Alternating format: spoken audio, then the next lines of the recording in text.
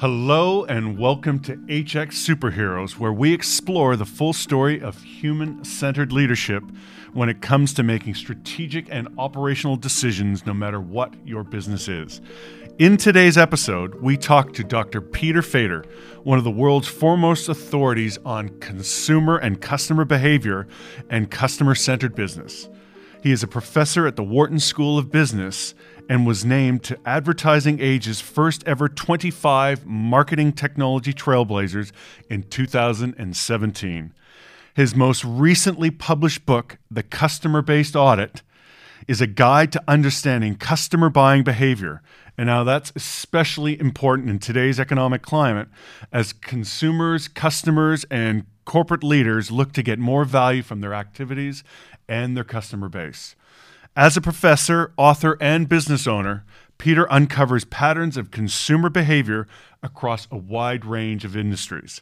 His pioneering work in behavioral data science has shaped the way that we forecast purchasing trends and continue to help companies build better strategy and position new products effectively. Peter, thank you for coming today. I heard you just rolled off an airplane to be with us. That's great to be here. I appreciate the opportunity to talk about all this stuff. Well, thanks for coming all this way to join us on our HX Superheroes podcast. Now, for our listeners, we always like to kick things off and ask a little bit about our guests. And so, Peter, can you tell us a little bit about how you grew up, where you grew up, and what led to you getting to where you are today? Sure. So I'm mildly embarrassed about it. I grew up in New York on Long Island. And I was just a math kid. I just loved playing around with numbers. I was just really infatuated with sports statistics and just any number pattern thing I could find. You know, memorizing pi to 100 places. Just really stupid, pointless things like that. So a kid like that is going to be a math major. I did so at MIT. I had no idea what I was going to do with all that. Back of my mind, I figured I'd end up just with some mundane job. I'd go to Wall Street or something like that. I hadn't really thought much about it.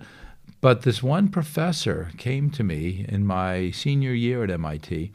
She was a marketing professor, and I had just taken a course on marketing models. Didn't care about the marketing, like mathematical models. And she said, "You ought to get a PhD in marketing." And I literally said to her, "You ought to get your head checked. I'm not a marketing guy. I'm a math guy. I'm a numbers guy. And no, leave me alone." And she was very persistent. Her name is Lee McAllister. She's a professor now at the University of Texas at Austin. And she basically, keep in mind, this is 1982 or 1983. It's a million years ago. And she said, "We are building the electron microscope of the customer. We are building the technology that we're going to know so much about each and every customer and what they're doing and who they're doing it with and for how long. And you could take all those models you like to really understand customers at a level we never could before. And A, it's going to be like really interesting for a mathy kid like you. B, you'll be one of very few people doing it. And C, it could have real impact in the business world, in the academic world. And well, on one hand, I gave in. It's okay, fine, I'll get the PhD. Leave me alone. But I was still pretty skeptical about it. This whole story seemed kind of ridiculous. But here I am 40 years later. She was right. And I'm so fortunate to be riding that wave of customer data and customer centricity. And just every day it just becomes more and more fun. Yeah, it's amazing. Well, it obviously has served you very, very well. So tell me a little, have you got any passions, any hobbies outside of work? I heard something about money or something like that. Yeah, well, it's not just money. There's a lot of people at Wharton who are passionate about money for the wrong reasons. For me, it's the numbers on the money. Ever since I was a little kid, and Mom would come home from the grocery store, and I would look at all the dollar bills that she brought home, and I'd look at least a U.S. dollar bill has this 8-digit serial number on it, and some numbers were just more interesting than others. And I would just look at the number and say, on a 0 to 100 scale, this one gets a 40, but this one gets a 90. And it was just a silly hobby. It wasn't like I was playing Liar's Poker or anything like that. I would collect the interesting numbers. I had shoe boxes filled with interesting dollar bills. So when this whole internet thing started, I bought and set up the website coolnumbers.com. It's a lame-looking website. Does it still exist It today? still exists, and there's a lot of people around the world with far too much time on their hands. And every day I'm getting emails from people saying, "Oh, I got this bill. What's it worth?" And I tell people I don't buy and sell these things. I'm not, but I do collect them. And so I have the Universal Coolness Index. Right. It tells you on the 0 to 100 scale with this ridiculous algorithm, and I'm still serious about it. And I mean, I'm not going to. I could whip out some interesting dollar bills right now, but it just shows just the kind of depths, the depravity of this obsession with numbers and data and so on. And again, I just thank my lucky stars and my fairy godmother, Lee McAllister, that she set me down a path that I could actually do something productive with those interests. Oh, that's fantastic. So what can you tell us a little bit about your path to Wharton, how you became a professor at one of the preeminent schools in the business landscape? It's right time, right place. It really is. And I'm not saying that with any kind of a false humility. It goes back to this Lee McAllister story, and there just weren't a lot of serious heavy-duty quant people in marketing at that time. Yep. So here we are, mid-1980s, and that electron microscope of the customer is just being built, and every business school is saying, we need someone like that. And, an MIT math kid would be, even though I was immature and arrogant and not even sure I wanted to do this for a living, but what the heck, we'll give it a try. And Wharton, took a chance on me, and I've been there now for 36 years. And it's been just an amazing institution. Not only is it just a wonderful business school, just has all that great reputation, but it's a great group of colleagues, great group of students, and the school has been just incredibly supportive of some silly courses that I've wanted to teach. Well, I mean, they're not silly, but unusual courses, and just other kinds of activities, and even supporting some of these outside businesses that I run. It's been just a great environment to learn and expand and influence and enjoy. Yeah, and so you've got the benefit of both academia and application in the business world. You've ran a couple of companies. What made you become so fascinated and interested in customer centricity and consumer behavior? I kind of backed into it, actually. So for me, it's about the math, it's about the data, it's about the patterns. So I'd build a lot of different statistical models to try to predict, how many customers you're going to acquire, and how long are they going to stay, and how often are they going to buy, and how much are they going to spend. I'm doing this stuff kind of because it's fun. It's at least as fun as collecting dollar bills. And there's a market for it, both an academic market where I can write all these journal articles, as well as companies showing some interest in it. Early in the career, it was mostly about the product. So let's predict how many sales of this new product or this new movie or this new website, whatever. And right around the turn of the century, as corny as that sounds, they really did a pivot to say, instead of focusing on the product as that fundamental unit of analysis, let's focus on the customer. And let's, instead of say how many people are going to buy the product, we'll say how often is this customer going to make purchases. And some of these ideas of customer lifetime value, customer retention, again, we're just starting to percolate through academia and industry. So I'm building out all these models, and they're good. They work really well. They can give accurate forecasts, really good diagnostics. And so in the 2009-10 area, got these models. They're really good. They have very strong implications for what you should and shouldn't be doing with your business. And I'm kind of shouting from the mountaintops, and people are ignoring me. They basically look at me as some academic crank. And so I need to reach people. Putting these journal articles in front of them isn't going to do the trick. And that's why I went down kind of two parallel paths. One is to start writing these kind of lightweight books that, and when I say lightweight, I don't mean there's not rich content to them, but there's not a lot of math in them. Right. Let's bury the math, but let's talk about the why, the so what. So started writing these books on customer centricity in a way as kind of a facade, as a Trojan horse, to get people to care about the models. So that was number one. And number two was to start founding these companies. I had all this credit for, founding businesses and so on. But keep in mind that I was a professor at Wharton for, 20 plus years before the thought ever crossed my mind. I'm not a born entrepreneur. And really, if anything, I'm a, if you can't do, then teach kind of guy. I was quite content to put these methods out there, talk about why they're important, and let other people, or my students and others, commercialize it. But at some point, it became both important for me to do it, to stand behind this stuff, and irresistible, just surrounded by just a bunch of just really smart people.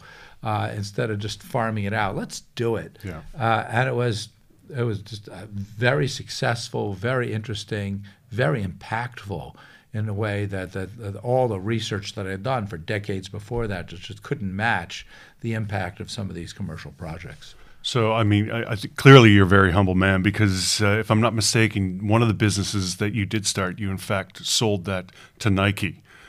Tell us a little bit about that experience and how you're able to translate these models and your passion for mathematics that drive customer and help you identify what customer behavior looks like. How does that tie back to that business experience that you had? So we started that first company, Zodiac. Yeah. And the main goal was to bring customer lifetime value to life at full commercial scale, not just an abstract academic concept, not just here's a little sample thing, you could try it on your own. No, let's do this for real. And we worked with dozens and dozens of different companies from all sectors, all geographies. That was one of the beautiful things about it, is that one day we'd be working with a retailer, next day we're working with a B2B logistics company or a hotel chain, a pharmaceutical company, gaming, telcos, you name it. And just to show that lifetime value can be calculated for each of these different kinds of companies. It can be impactful. It can help them make more money in a sustainable, defendable, ethical way. And every time we do it, I never knew for sure the model's going to work here. And wow, they do. This is cool. And so it was wonderful to see the impact that it was having on a lot of these companies. I had no intention of selling this thing. This was my baby. This was my soapbox. This was my way to spread the gospel. I had no intention to sell. Nike, which is such a fascinating company, they were a client, and then in January, February of 2018, they said, "We want it all." Yeah. And my view was, well, we'll hire as many, data scientists and customer success managers to meet all of your needs, but you can't have the company. And they said, we're going to make it worth your while. And they did. And it's such an incredible story because too many companies, too many executives approach these ideas often out of desperation. That nothing else is working. Okay, so let's try the customer thing. We've been trying to improve the product, but there are all these competitive headwinds, and it's usually about the product. And so companies usually turn to the customer thing almost as a last resort. Yep. Not true for Nike. Nike approached it from a position of strength. They were doing great with their products, but they knew they could do even better. And Nike found it not so much frustrating, but they knew that they were leaving money on the table because what is Nike's business? Is to take boxes of shoes and push them through the distribution channel to Walmart and Foot Locker and other stores, but having no direct connection with those end users. And they wanted to change that. And how did they? To their credit, whether it's with mobile apps and loyalty programs and just other ways of tracking not only who's buying what, but who's doing what, right. And doing so in a way that gets people to want to be tracked. It's not creepy. It's actually going to be enhancing. It's going to be a wonderful experience for them to share data and get advice and so on. And so they have much better understanding of who their customers are, and then they want to go the next step instead of just the who and the what, but the how much, the future value, in order to know which customers to focus on, in order to understand what kinds of products and services they should develop for those customers. And so they came to us, bought the whole kit and caboodle. It was a wonderful outcome, and then we turned right around and started a new business, which we're still running today. That's fantastic. So basically, Nike could work out the lifetime value of a first-time buyer of shoes, Air Jordans, for example, or a repeat buyer that came back time and time again as a result of developing such great products over time. That's right. But the other key part is to not limit it just to purchases. Let's look at other activities as well. Again, whether it's the fitness tracking, or actually if you go to the flagship Nike store in New York, Yep. you don't want to walk in there unless you have the mobile app loaded on your phone and open, because there's just so many interesting activities in there. And you want to self-identify. You want to say, hey, this is me. And they will then kind of triangulate that data with the things you've bought and the things you've said and the people you've done it with, and just make it an overall enhancing experience for you. So it's much more comprehensive than purchasing alone. Great credit to them. Yeah. So the customer base audit book. Tell me a little bit about this. How did this come about? And again, I'm going to give you a bit of a plug here for people who are listening and watching. It's a great book, but tell us a little bit about how it came about. What's really interesting about it is that even though it's book number 3, it predates the other 2 books by basically a full decade. That is, as I was doing a lot of this work, as I mentioned, at the turn of the century, pivoting from product to customer. And I've had a lot of wonderful co-authors over the years, but my main co-author, a gentleman named Bruce Hardy here at the London Business School, and we would do a lot of this work on customer lifetime value and all this other stuff. And he said, I found an email from him back from 2004, this is very early on, saying there really should be a customer-based audit. We ought to write a book on it. So this was actually a seed that he planted. Again, this is 19 years ago. And it wasn't until after writing these other books and fleshing out all the research and commercializing some of it that we finally found the time and really the need to do this. Because as we push this customer centricity thing further and further and further, there's kind of 2 motivations for this book. If you go back to the title of it, yeah. Customer-Based Audit, part of it's the customer angle and part of it's the audit angle.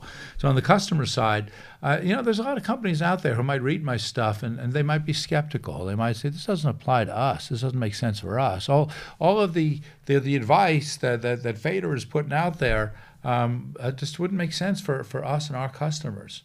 But once you do the audit, once you kind of look carefully, objectively, descriptively at the nature of your customers, how they vary from each other, how they change over time, and you start to see some amazingly regular patterns, it's like, whoa, maybe this stuff does apply to us.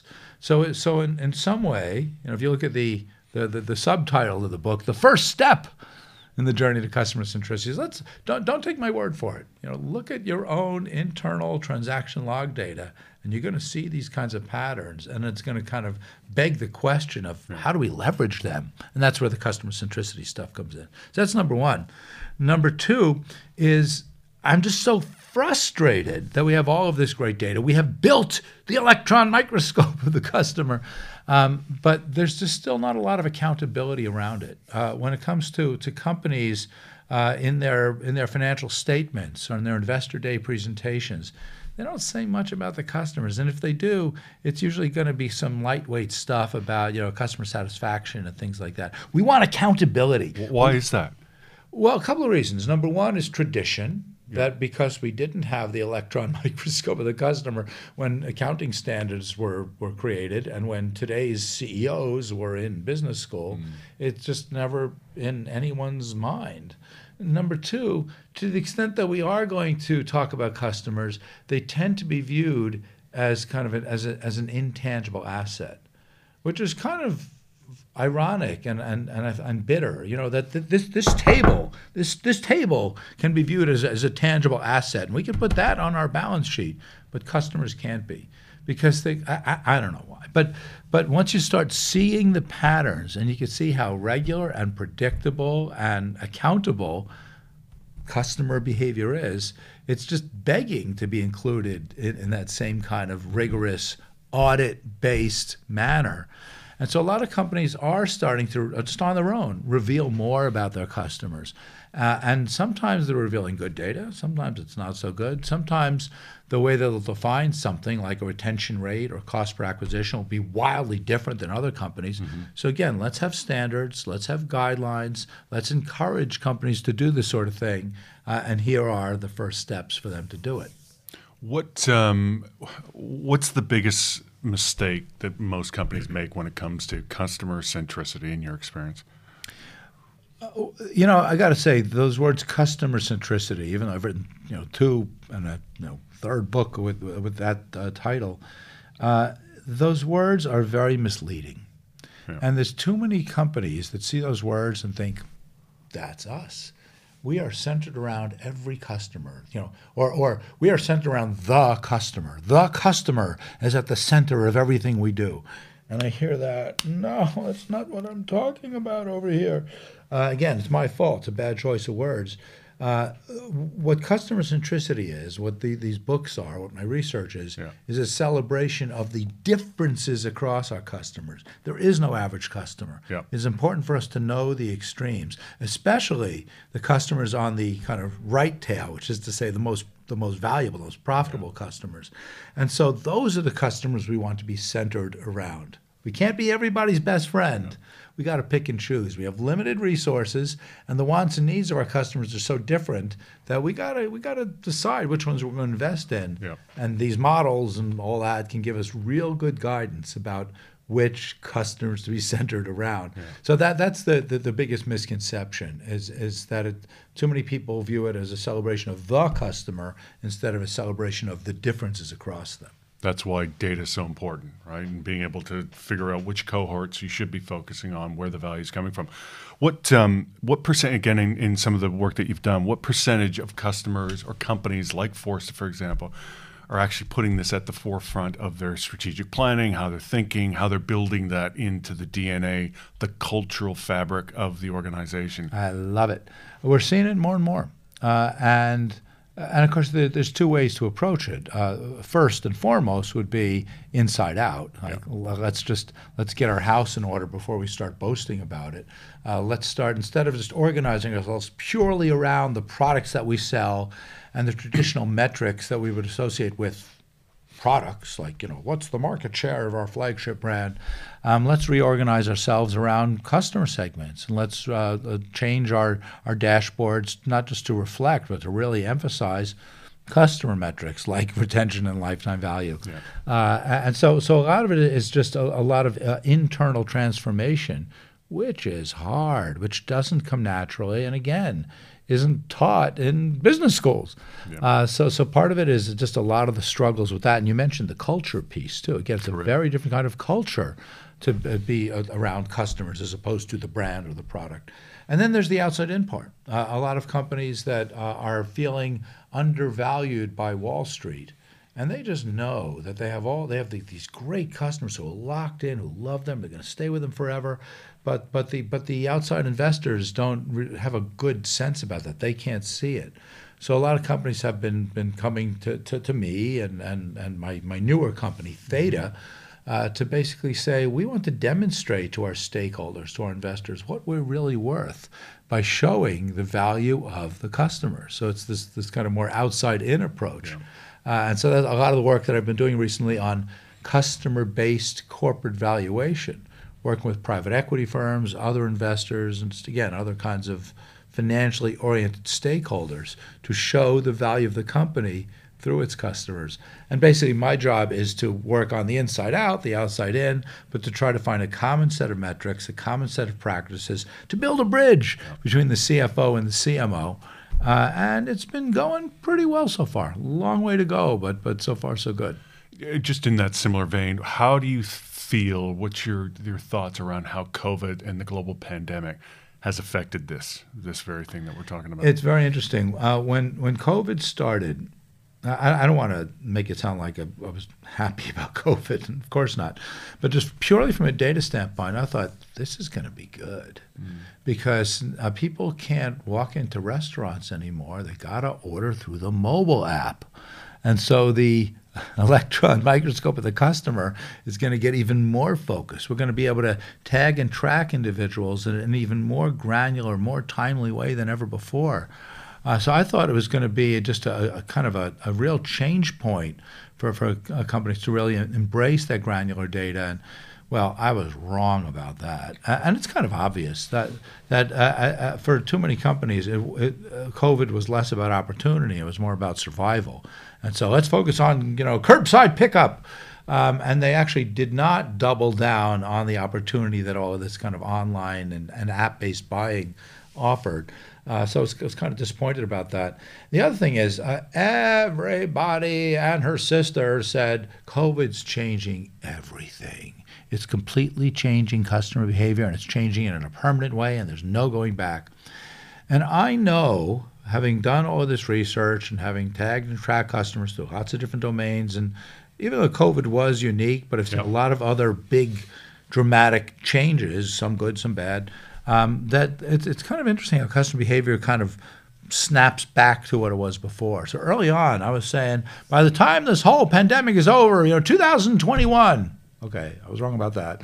But what we're going to see in those cohorts of customers will snap back to the way it was in 2019. And we're seeing exactly that. So maybe the psychology, maybe the way that people approach the decisions might be different. But I'm a behavioral kind of guy. And if you look to see, how many customers are we acquiring and how long are they staying and how often are they buying and how much are they spending, the cohorts that we're acquiring today look just like the ones we were acquiring just before COVID. And some people have a hard time believing that, but two of my former PhD students, one of whom is my co-founder on these companies, Dan McCarthy, and this other student, Shin O'Blander, have a marvelous new paper where they're showing just that. They're looking at these cross-cohort effects specifically through COVID and showing that for so many companies, for so many sectors, it's kind of like COVID never happened. Really? And again, it's not that we're going to forget about it. Business practices might be different, but customer behavior, largely the same as it was before. Even with the shift and the move to online, because I would have thought that you talked about it, being able to sort of track every move of the customer is a big part of what we're talking about today. I mean, what's the lesson learned for companies post-COVID as it relates to customer behavior and customer centricity? That these patterns are incredibly robust. They're incredibly enduring. You really have to think about them almost as laws of gravity. That things can happen, whether it's activities on the part of the firm or external things like COVID, that might just kind of, disrupt gravity for a moment. But those laws are, you can't escape them for long. You could jump up and look, I'm avoiding gravity, but you're coming back down. And so instead of convincing yourself and your peers and your stakeholders that our company is different, our customers are different, and it's always changing. So all of that stuff you're doing with your data and your models doesn't apply to us. You got to lean into it. You got to just maybe resign yourself to it and embrace these patterns, and then the customer centricity stuff kicks in. Yeah. Capitalize on them. Again, a lot of companies are moving in that direction. But there's still a lot that are kind of clinging to these old ways, thinking that it doesn't apply to them. Right. We before we kick things off today, we talked a little bit about some of the work that you've done with Bain and some other consulting firms, which kind of brought up a discussion we had around NPS, and a lot of our listeners, think about NPS, think about how they're measuring client satisfaction. What's your view on that? I have the ultimate love-hate relationship with Net Promoter Score, which actually for an academic says a lot, because most academics just hate NPS. And part of it is jealousy. Part of it is turf. A lot of academics have spent their careers coming up with these batteries of questions to measure customer satisfaction. Yep. And then these couple of Bain consultants come along with one question, just kind of blows all of them out of the water. So there's a lot of kind of jealousy about it. But for me personally, just the concept of it, the origin story with Fred Reichheld and later with a lot of help from Rob Markey coming up with Net Promoter Score is exactly aligned with a lot of the stuff that I've been talking about. Fred Reichheld, before he first came up with NPS, back in 1996, a long time ago, wrote a book called The Loyalty Effect. And the whole point of that book, it's a very good book, it was way before its time, basically said not all customers are created equal. And if we can find who those loyal customers are and kind of build our business around them, then great things are going to happen. They're going to stay with us a long time, buy very often. They're going to, get other people to buy from us. They're going to be cheaper to serve. They're going to give us lots of ideas about new products and services we should develop for them. It's very similar to the customer centricity stuff. Mm-hmm. And Reichheld said, we need a metric that shows how well companies are doing at this. And if you think about net promoter score, let's find those people who love us, the promoters. Let's find the people who don't. I don't like the word detractors, but whatever. And let's take the difference. So let's look at the spread among the customers, not the average, not how happy is the average customer, the actions in the spread. So I love that idea. It's a celebration of heterogeneity, just like everything I do. So that's the love part, and I've had some wonderful collaborations with Bain to kind of go hand in hand with this attitudinal metric of would you recommend us, Yep. and the behavioral metrics of customer retention and lifetime value to triangulate around just good business success. The hate part of NPS is little to do with Bain, a little to do with the metric itself, but there's many companies that don't really understand the origin story and are just jumping on the NPS bandwagon because everybody else has jumped on as well, but they don't really understand what it means, and they start using this metric for all sorts of things that it wasn't intended for, Right. and it starts becoming kind of a goal. We are going to achieve NPS 50 by year's end, and that's kind of not the point of it. So it's been just abused and misused, and again, the fathers of it, Reichheld and Markey at Bain, just find it extremely frustrating that this is their baby, and look at what people are doing. And of course, what happens is then a lot of people inside the companies get annoyed with it because it's not another NPS initiative, and the customers get annoyed with it. Not another 0 to 10, would you recommend us question. So it's been problematic in that way. And again, I wish people would go back and understand why it was first developed and what those initial use cases were. I think it would be used more effectively. So what would be your recommendation or advice for companies that are so heavily focused on this in terms of avoiding some of those pitfalls or the traps, as it were? Well, it fits hand in hand with the customer centricity stuff. Right. That not all customers are created equal. Let's figure out what makes those valuable customers or those promoters different. Right. And let's primarily build our business around them. So when it's time to come up with that next new product, instead of going to the R&D people and say, hey, come up with a product that's going to be broadly appealing. We want this new game or clothing line or whatever it's going to be to appeal to as many people as possible. No. In my book, and again, I think it largely aligns with the NPS thinking, let's focus disproportionately on those few high-value customers. That if we can figure out what makes them tick, what makes them different, what they're looking for, and come up with products and services for them, it's going to enhance their value and help us acquire more like them. Yeah. That's going to move the needle. That's actually going to have a much greater ROI than trying to play it right down the middle towards some average customer who isn't that valuable to us. It's an interesting sort of commentary around the NPS score, because a lot of our customers and a lot of our listeners are very much integrating that into how they run their business as an indicator of how the business is performing. Mm-hmm. But what you're saying is actually you've got to peel back that proverbial onion to understand exactly what's going on and pairing it. And so how in your experience, how are customers doing that? What are some of the tricks of the trade for them to go a couple of levels deeper to better understand those cohorts so that they can really deliver bang? Because what I'm hearing is bang for buck. Mm-hmm, exactly. I think that, like I said before, there's a wonderful interplay between the kind of quantity behavioral models that I'm focusing on and the attitudinal approaches, whether it's Net Promoter Score or some other satisfaction. So a lot of the work that I'll do, often in conjunction with companies, often with ad agencies and so on, let's start with the lifetime value thing. Yeah. Let's first figure out the value of each and every customer, and let's understand that it usually looks like this, which is to say there's just most of our customers are not that valuable, but then there's this long right tail of customers who just love us, who get our logo tattooed on their body parts. And then let's overlay that with the attitudinal questions.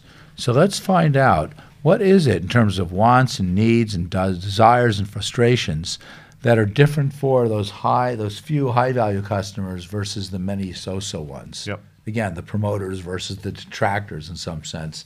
And so let's understand, again, what kind of messaging, what kind of product features, what kind of aspirational celebrity, whatever, would be different for those groups, and then use that, whether it's in our marketing messaging or in our product development, as we go out there and try to leverage those higher value customers. And is it fair to say that that requires sort of a combined approach, looking at the quantitative side of what the data is and the statistics are telling you, paired with the qualitative side? Such an important point. And again, I used to think I can give you my lifetime value model and you just wave it over each customer's head and money will come raining down from the sky. No. Look, I'm the first to admit that the kinds of models that I build are more of a flavor of, what, when, how much. Yep. I'm not a why kind of guy. Right. We need the why.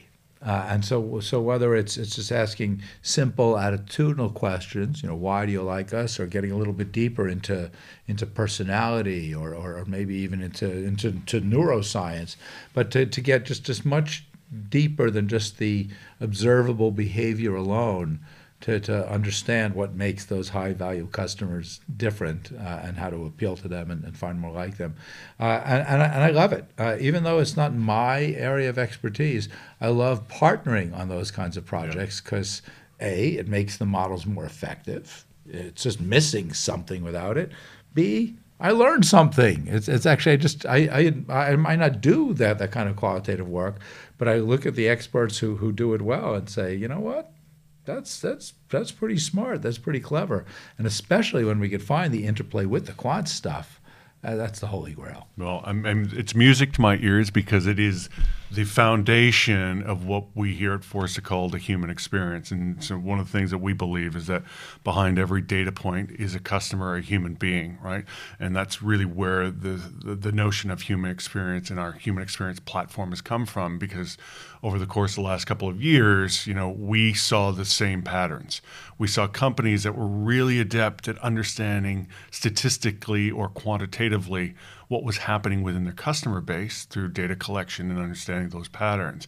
But what was missing was that next layer down, right? The qualitative side. And so over the course of the last couple of years, we've paired a bunch of different assets, technology assets through M&A work that we've done to bring together the ability to go that level, those next 2-3 levels deeper, and ask the customer, what is it about the customer experience with this particular company that you like? And ask them how they feel about what it's like to walk into their stores or buy a pair of Air Jordans or what have you, right? What's your view in terms of the human experience as it relates to the work that you do? A couple of things. So if you do it, just like with my models, the quantity stuff, if you do it in a vacuum and you don't get the why, it's going to be harder to take action on it. Or it's going to be, it's not hard, but to take effective action on it. So there's that part of it. Now let's flip it around and say, if you do all the qualitative stuff without the quant to support it, and you can go out there and do all of these depth interviews or anthropological, following people around and so on. But if you do that in the absence of knowing the financial value of the customers, you might be spending too much time focusing on the wrong things. Exactly, obsessing over customers who are so-so. And it's nice to know. I'm not saying it's necessarily wasted, but it's not. You're not going to get as much of an ROI on it. Yeah. So you kind of need both. And it's kind of funny. The human thing. I have a love-hate relationship with humans. On one hand, we need to humanize the quantity things that I'm doing, right? We've got to ask those why questions and get to just a more fundamental level of understanding.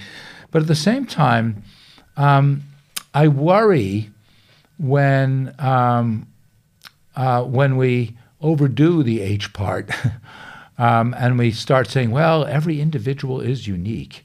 And we start to say, there are no predictable patterns here, because that's just not true. Because it turns out that when we look at humans, from a distance and in a collection, there are some just amazingly robust patterns that emerge. So you don't want to get in too deep and to get into the whole one-to-one personalized thing, because that's not as effective as dealing, say, at a cohort level. Yep. So it's knowing how deep to get, but knowing also where to draw the line. Yeah. You mentioned earlier that you're working on a new project. I think it was Theta. Tell us a little bit about that. That's to do with more on the employee side, if I'm not mistaken. Is that correct? So actually, I've two new companies. So one of them, Theta, focuses on customer-based corporate valuation. Got it. And so there we've been working primarily with private equity firms. Yeah. They're going to go out there and buy that digitally native men's underwear company, and we're going to help them understand what that company is worth through the lens of the customer. How are they going to acquire? How long are they going to stay? How often are they going to buy? And how much are they going to spend? Those are the drivers of revenue. Mm-hmm. We can do a better job of projecting revenue and therefore projecting the value of the firm from the bottom up using the whole customer lens. Yep. So that's what Theta is all about, and that's been great. And I have a new company called Encompass Labs. It's totally different and in some sense much more tangential to a lot of the research that I've done. That's much more human stuff. Yeah. That we're actually come up with some crazy, interesting algorithms to replace the old 360-degree assessment. Right. And I could talk about it for days. But yeah, to find to get ways to get people to evaluate each other in a way that's both simpler but more statistically effective, to get cleaner scores and just how good they are. It's weird because it doesn't directly relate to all this other stuff I've been talking about. Believe it or not, it's something that I came up with as a way to grade papers in the course that I teach on lifetime value, but it's just kind of taken on a life of its own. But it just goes back to the very first question you asked. Yeah. I'm just a nerdy mathy kid that will look at different patterns that are out there and say, can we quantify this? Is there a way that we can measure this better and then learn something from it? Just another example of that. But I totally agree. I would venture to say that a happy employee and a productive employee leads to a very positive customer experience. You would like to think that there was that correlation. Do you have a sense on that in some of the work that you've done? It's interesting. Yes, of course, I believe that's the case. But it's interesting that we haven't looked at that customer-employee crossover as much as I'd like, actually. Like I said, with customers, we'll start with the behavioral, we'll overlay the attitudinal. It would be wonderful to then relate that all the way back to, in either direction, to ask them about which specific employees were they working with, because we might find that certain employees just tend to have this magic touch to either identify or help create higher value customers. And so let's take our electron microscope of the customer and bring the employee into the view as well. There have been some people who have done that. So, for instance, one guy has done a lot of really good work on customer centricity, but these days is focusing much more on that employee piece of it. A gentleman by the name of Michael Lowenstein has some really good books on the pure customer part, but more and more these days he is bringing the employees into focus. And I think that's I wish I could say I had done more, not yet, but I think it's a very fertile area. Yeah. So things are changing daily, constantly. The macroeconomic environment, what's happening in the global economy. We've got all sorts of events that are taking place. What advice do you have for CEOs like me that are running businesses that are trying to extract more value from their customers, given the fact that they're having to make decisions around expense base and cutting costs and having to really sharpen how they're managing their companies? Okay, a couple of things. So number one, you can't manage what you can't measure. And again, for too many years, we've used customers as this loosey-goosey thing that we can't measure it, so we'll just make stuff up. But we can measure. That's what the audit's all about. So let's just be more rigorous, more accountable about the customer piece. So that's real important. Let's not get I mean, we have to be very mindful of recessions and other changes that are taking place. But at the same time, back to the COVID story, let's not overthink it, and let's not just assume that everything's going to change. We can raise that hypothesis, but let's do our customer base audit, and let's do it every quarter or so, and let's see if those customers we acquired, let's say during the economic downturn, are different and stay different than those who were acquired before. Let's kind of put that to the test. And you might be surprised to see just how, and not to say every cohort of customers is identical to the one before, that's not true at all, but how slow those shifts in actual behavior take place. So do the audit, and if you see, if you do it regularly, if you do it quarter after quarter after quarter, and it's going to give you some sense of what you expect to see in the next quarter. And if you see, the next group of customers we just acquired are different than the norms that we've been seeing. Yep. That's going to tell us something. In fact, it's going to tell us something very early, and it's going to give us very specific advice. What makes them different? Is it that they're not spending as often, or they're not spending as much when they do? So it's going to give us some sense of immediate short-term things that we might want to address, and then longer-term things to help understand the basis of those changes. So for those people listening right now that are hearing what you're saying and are going to, absolutely is something we need to be doing more of and focusing a lot more of our resources on this. Any thoughts in terms of what's from a simple sort of tactical first step, what would be your number one piece of advice? Oh, well, I hate to say it depends. It depends a bit on the nature of the company, its age, its data infrastructure. For instance, if you don't have, if you're a young company or you're just getting out of the gate, then a lot of this customer stuff I'm talking about is phase two. Yeah. Early on, it's just product. Yeah. Let's sell as much of that product as we can. Let's try to build as broad a base as we can. Almost contradicting myself here, but I recognize that a lot of this customer stuff doesn't kick in until we really have enough data, enough wind beneath the wings in order to be able to do an audit, in order to be able to look at cohorts and see how they differ from each other. So up to that point, just sell, but track. Make sure you're tagging and tracking those customers. Look at the Nike story. Yeah. They got into it kind of late. Yeah, I'm willing to bet that a lot of customers forget that big piece, right? And are not tracking. And from a sort of a systems design or if it's a technology company, how they're developing their technology to be able to track these moments and what their customers are doing along the journey. Yep, exactly. So what happens is, growth is great, but then after a year, 2 or 3, it starts to plateau, and maybe we should do the customer thing. Man, I wish we knew something about all those customers we've already acquired. So you have to look at like developing a CRM system. You really have to look at it as an investment instead of a cost. Yeah. And too many companies, especially early on, are saying, we'll get to that, but it's just not a priority right now.